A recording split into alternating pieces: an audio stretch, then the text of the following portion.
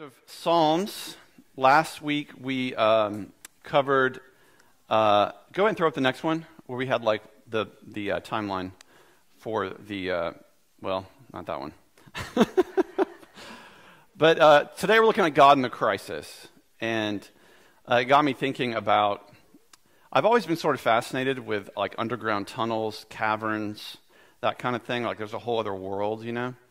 I don't particularly subscribe to getting on my stomach with like a headlamp, not that kind of thing. I can't do that. Crawling around, getting water, that's not me. I'm not super claustrophobic, but that seems pretty nightmarish. But I've always been fascinated by that, like Linville Caverns. You've been to Linville Caverns? Many of us have been up there. And you see, this fish with no eyes and that sort of thing. And sorry to give it away, by the way, if you've never been there, but... At one point, when you're like, I can stand. I like that. If I can stand, and I'm tall, so I can walk through that. At one point, though, if you do the tour, they turn the lights off. Yeah. You've done this? I mean, it is darker than dark. You can see absolutely nothing. And so you feel what? You feel panic. You initially feel panic. It's pretty unsettling.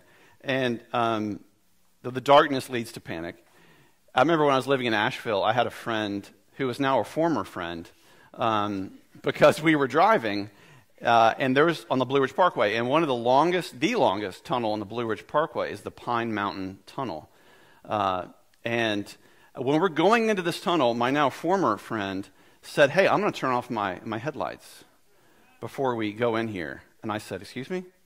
And then before it's too late, we're in this tunnel, and there's a little bit of ambient light, but I don't know why you wanted to do this, but we were never friends after that day. But darkness... I mean, talk about your life flashing before your eyes. You know, I'm going to get to heaven one day. God's going to be like, "You really put me through it." You know that?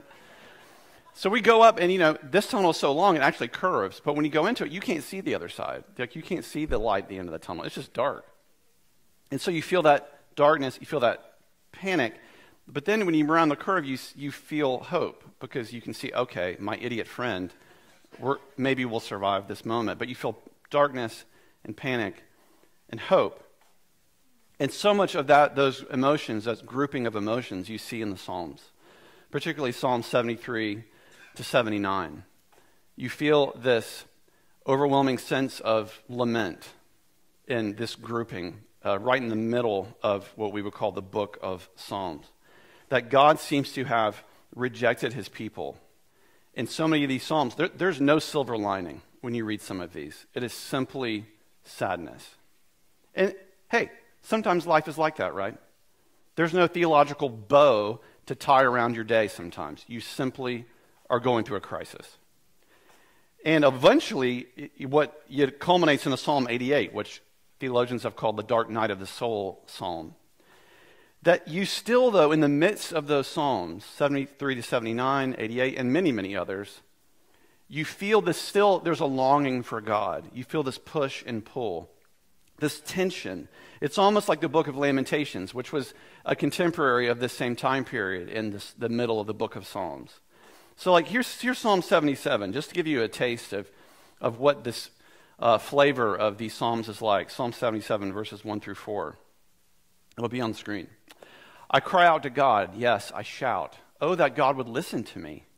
When I was in deep trouble, I searched for the Lord. All night long I prayed, with hands lifted toward heaven, but my soul was not comforted. I think of God, and I moan, overwhelmed with longing for his help. You don't let me sleep.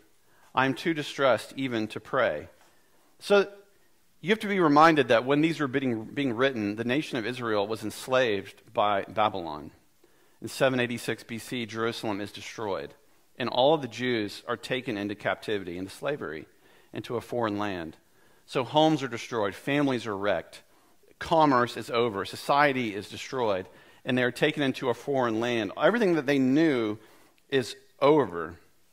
And this is what life feels like sometimes. And to be reminded, though, that even in the midst of that crisis, God is with his people. There's still a longing for hope. Like the author of this psalm is Asaph, who only wrote a few psalms. Obviously, David wrote most of them, but Moses wrote a few. This is a man named Asaph. And he is simply processing his grief. He is, in a sense, in the middle of the mountain. He is overwhelmed by what is surrounding him, and it feels insurmountable. It seems impossible that anything will ever come good out of what I'm experiencing. And he is simply putting it on paper, what he's feeling. And I have to commend him for doing that, because some people, when they go through crisis, they tend to internalize it and bottle it up. And that is emotionally, spiritually, even psychologically dangerous.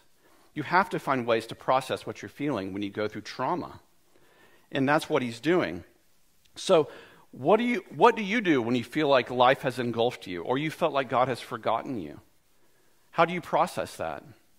I recommend that you do it somehow, because God's not going to be intimidated by your anger or your frustration. He can handle it, trust me. He can handle it.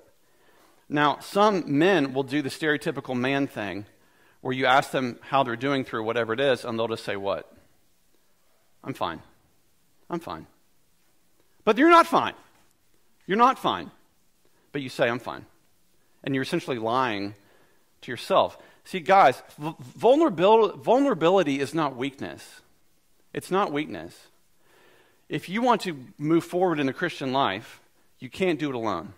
You have to walk with other men. And ladies, you have to walk with other women. The church is called to be people in relationship together. And sometimes you have to process grief and crisis as a group with other people that know you, that know your name, that know your story. And don't just say you're fine when you're not fine.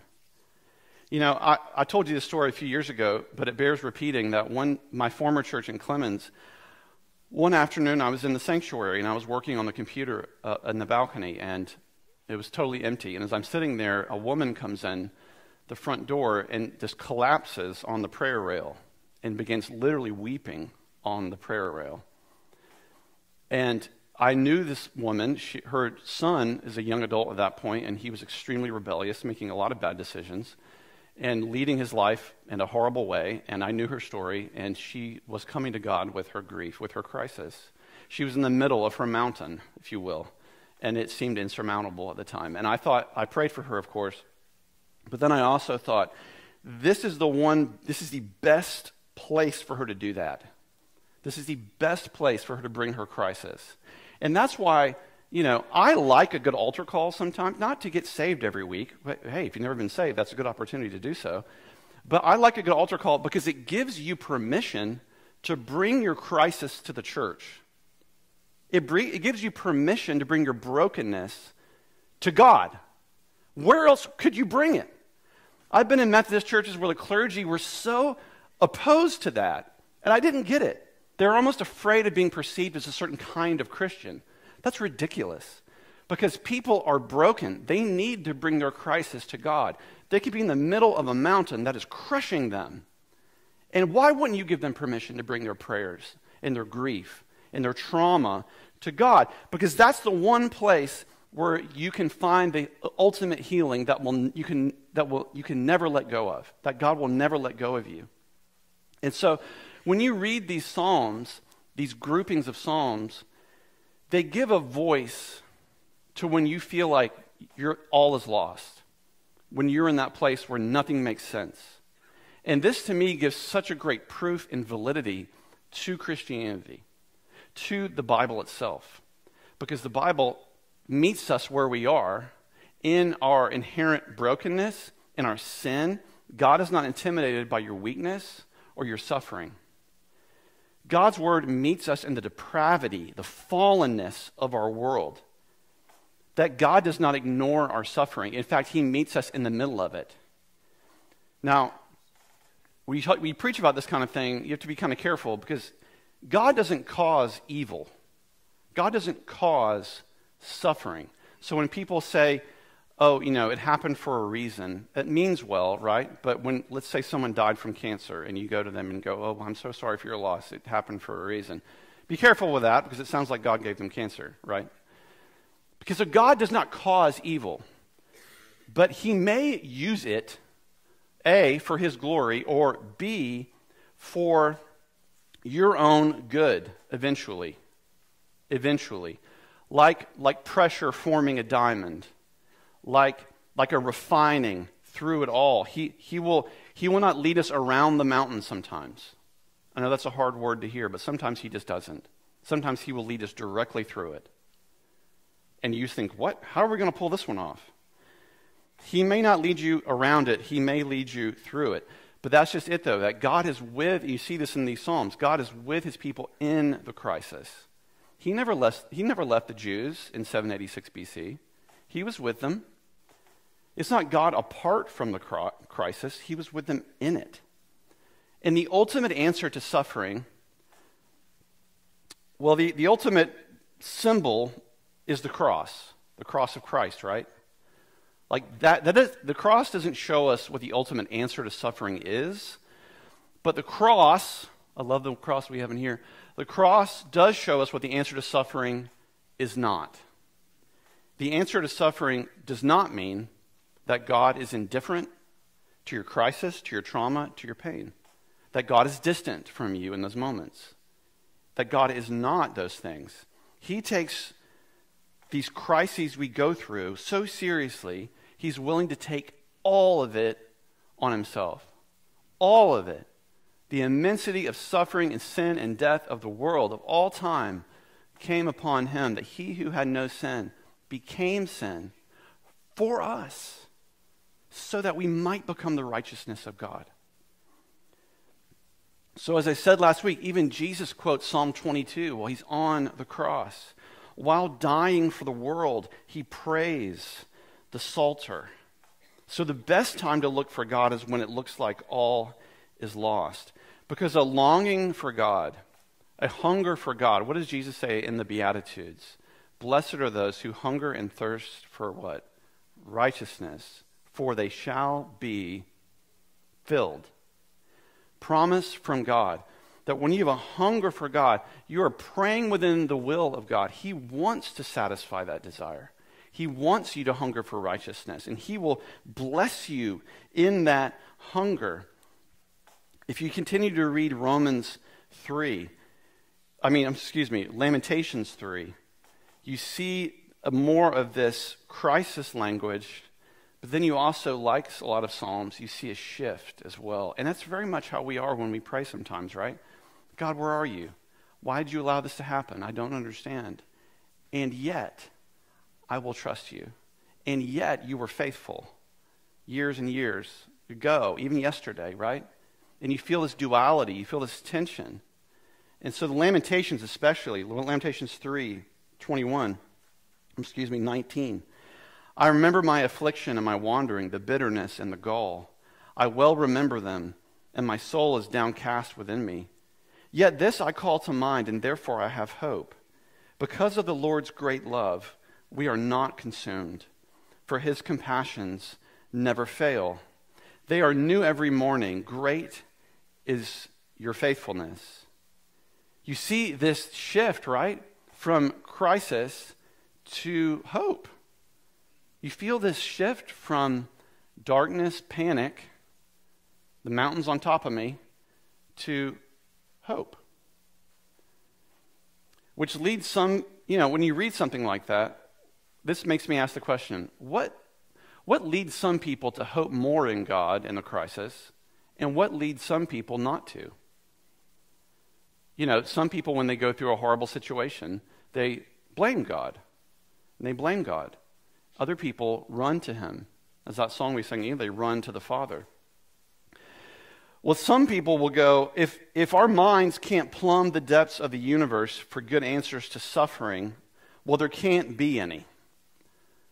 Well, not really. There's a reason. You just don't know what it is. And sometimes I don't know either. Just because you can't find a reason for it doesn't mean there isn't a reason.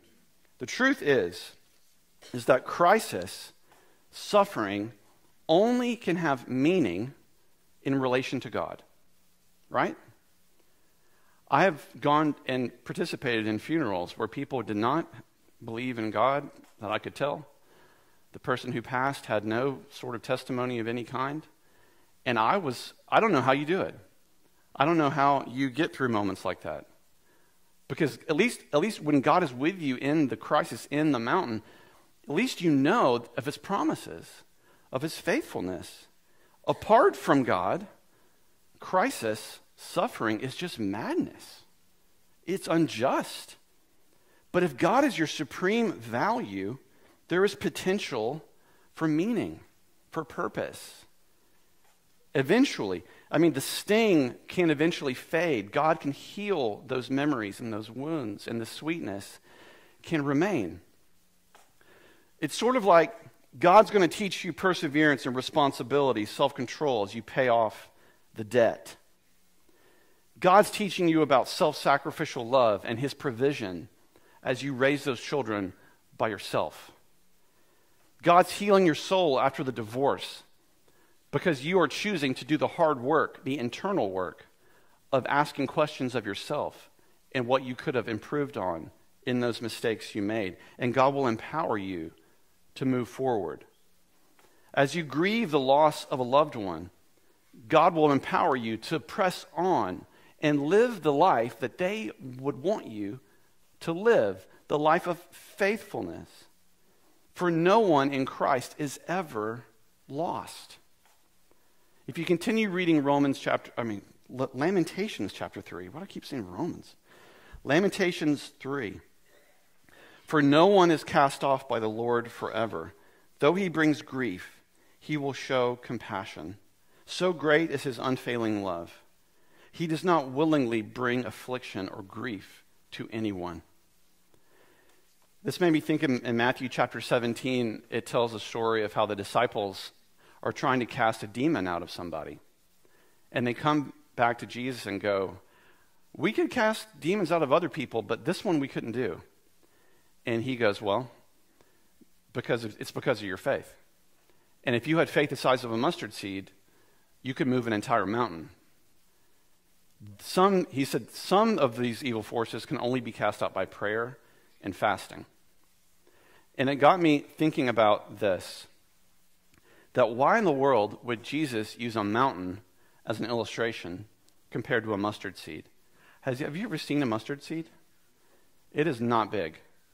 It is about a few times bigger than a grain of sand. Very, very small. Obviously, we know what mountains look like. Clearly, Jesus is not speaking literally. He is giving an interesting contrast, but he's saying that there are obstacles and even evil in life that we cannot overcome by human intention or will or effort. No literal mountain has ever been moved in the history of the world. Clearly, Jesus is speaking figuratively. The mountain he's referring to is spiritual and supernatural evil. And what the disciples faced in that moment could only be moved by the power of God through them, not their own ability or even their own enthusiasm. It was purely God doing it. Only God can move a metaphorical mountain in your life. Whatever it is that's in front of you, what seems impossible to people is possible for God. Amen? What seems impossible for men and women is possible for God. I went to a prayer meeting in February of 2022, and I was with other clergy, and a person got up to pray at the start of this service. And not to promote myself, but as this person started praying, I had a picture in my mind of a mountain, like the Rocky Mountains, like huge, huge mountains, foreboding and huge on the horizon, dark, that's what I saw. And in the middle of those mountains was a shaft of light, and it was coming out of the mountain, indicating that there was some sort of passageway through it. And I just thought, okay, that's interesting. And amen, the prayer's over. And then another person gets up, and they start reading Isaiah 40. In the wilderness, prepare the way for the Lord. Make straight in the desert a highway for our God. Every valley shall be raised up, every mountain and hill made low. And I remember thinking in that moment, God was saying something. Because usually the Spirit and the Word are in tandem with each other. You see that a lot in the Bible. If someone has a vision or an idea of what God is saying, the Word always comes alongside of it. They're never at odds with each other. And in that moment, okay, what happened in March of 2022?